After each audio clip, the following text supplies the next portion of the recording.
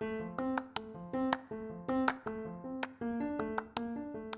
is the Becker's Healthcare Podcast, created by the team at Becker's Healthcare, a multimedia company devoted to the people who power U.S. healthcare. 4 new 15-minute episodes are released daily, containing industry news, analysis, and thought leadership from powerful healthcare decision makers. Support our show by leaving it a 5-star rating and review on Apple Podcasts or other platforms you use. It's a chance to tell us what you like about the show and act on your feedback. Thanks for listening. Now here's the episode.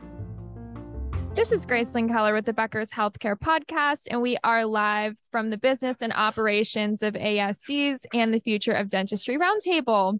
I'm joined right now by Tobi Bosede, who is the CEO of DentalFynd. So Tobi, thanks so much for joining me today. And I would love to have you start off by introducing yourself and explaining a little bit more about your background. Sure. As you said, I'm the CEO of a startup called DentalFynd. We are an AI payment platform that helps people shop online for dental care. So think ZocDoc, except you can actually purchase your cleaning and check out through our website, such that you can just walk in, walk out of your dentist appointment, not have to take out your credit card, and avoid surprise bills. My background is in AI and software engineering. I started out building data products at EHR, electronic health record companies like Cerner, and then moved into telecommunications and finance, going to places like Sprint and Capital One, JP Morgan, and creating software there as well. Like most recently at Capital One, I was building AI chatbots that help people avoid surprise credit card bills. Wonderful. Well, thanks for taking the time to join me. And I'd love to start our conversation with, what is the biggest issue you're currently watching in the dental space? Oh, it's definitely around like just reimbursements and insurance and how that affects both patients and dentists, or dental providers, I should say. So essentially, like I talked about surprise bills a little bit in my introduction and how DentalFynd helps people avoid that. And it was something I faced as a consumer. Like I wasn't able to like budget or manage my finances because I wasn't getting that upfront pricing.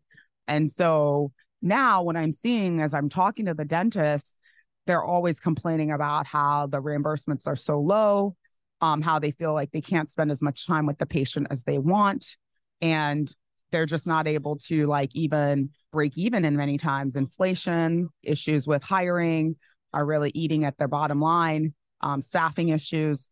So I don't want to put insurance under the bus. I'm just saying that like insurance in dentistry is not offering the value it should be offering for both patients and dentists or dental providers. And so to me, kind of reinventing insurance, that's people just directly paying for their care, and dentists not having to do all that paperwork, just creating a better patient experience for the dental world. But yeah, short answer is the biggest issue I see would probably be like insurance today.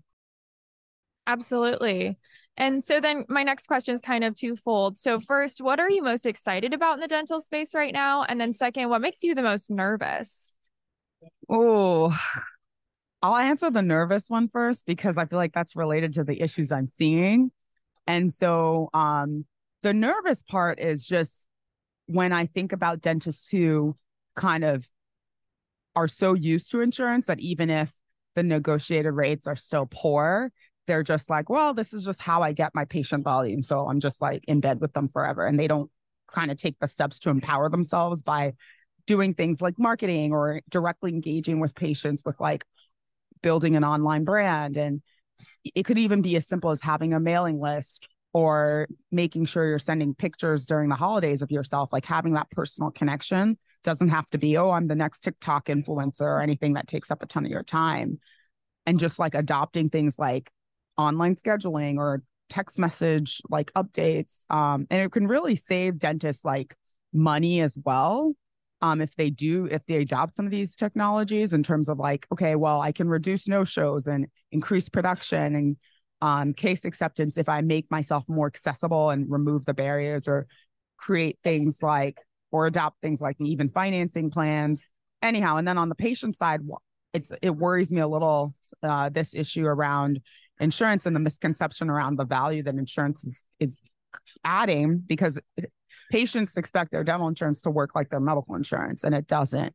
And so I'm worried for them to like continue buying into the narrative that paying these monthly premiums is actually creating substantial cost savings for them, when if they need things beyond 2 cleanings, they're paying the majority of that out of pocket. But anyways, what excites me, like to pivot from that below, is that I'm excited for those technologies that are adding value and creating seamless experiences for both patients and dentists, whether it's things like AI-based platforms that enable dentists to do more diagnosis, better diagnosis, like Overjet or Pearl, or it's solutions like Next Health and Weave that are helping the dentists send out those text message reminders, or even to some degree, certain PMSs that enable online scheduling. And then, you know, of course, as it relates to my company, that ability to get patients in the door that are fee for service and that really understand that if they're paying up front, they're actually going to get higher quality care. Well, my final question for you then today is, what will the most effective healthcare leaders need to be successful in the next 2 to 3 years? I think just openness, an open mind is like the first thing. And then that leads into just being a learner, like being open to learn about new things, because like dentists are business owners or like DSO leaders or anyone who's interfacing, like even if you're not necessarily like a doctor or like an actual health provider, someone like myself, you own a business or you own a technology company. Like I'm always focused on learning about things that I don't know, keeping abreast of new technologies. Of course, that's my domain. So you should definitely keep on top of like, you know, news and industry happenings in your own domain, whether it's healthcare or technology, and just even like greater politics, like things that have socioeconomic ramifications. And it could, you know, for example, like today we're dealing a lot with like the war in, or I don't know, the tension, I should say, in the Middle East and the issues with Israel and Palestine. And I could say, well, that's all the way over there. That doesn't affect me. Or I could think, oh, well, that affects people's mindsets. And then that affects how people invest in the stock market. And then that affects, you know, how people spend in terms of whether it's patients getting dental care. So kind of pivoting that back to like my space, which is dental, we're in this sort of climate economically where people don't really want to spend. And there's been a lot of layoffs. And so historically, ability to afford care has been a hindrance to getting dental care. That in addition to like the psychological, mental aspect of, oh, well, the dentist is scary. So yeah, I would say like the most effective thing that healthcare leaders need is that open mind to do things that maybe even are contrarian to their natural gut reaction, and just explore, just have an open mind. And, you know, you might find that actually that thing that you were a little bit apprehensive about, maybe that technology or whatever, it might actually be in your best interest long-term. Wonderful. Well, Tobi, thank you so much for joining me today on the Becker's Healthcare Podcast. Again, we're live at the Business and Operations of ASCs and the Future of Dentistry Roundtable. Thank you so much. Thank you, Grace. It's so important for leaders at the top of organizations to keep learning, stay sharp, grow their networks.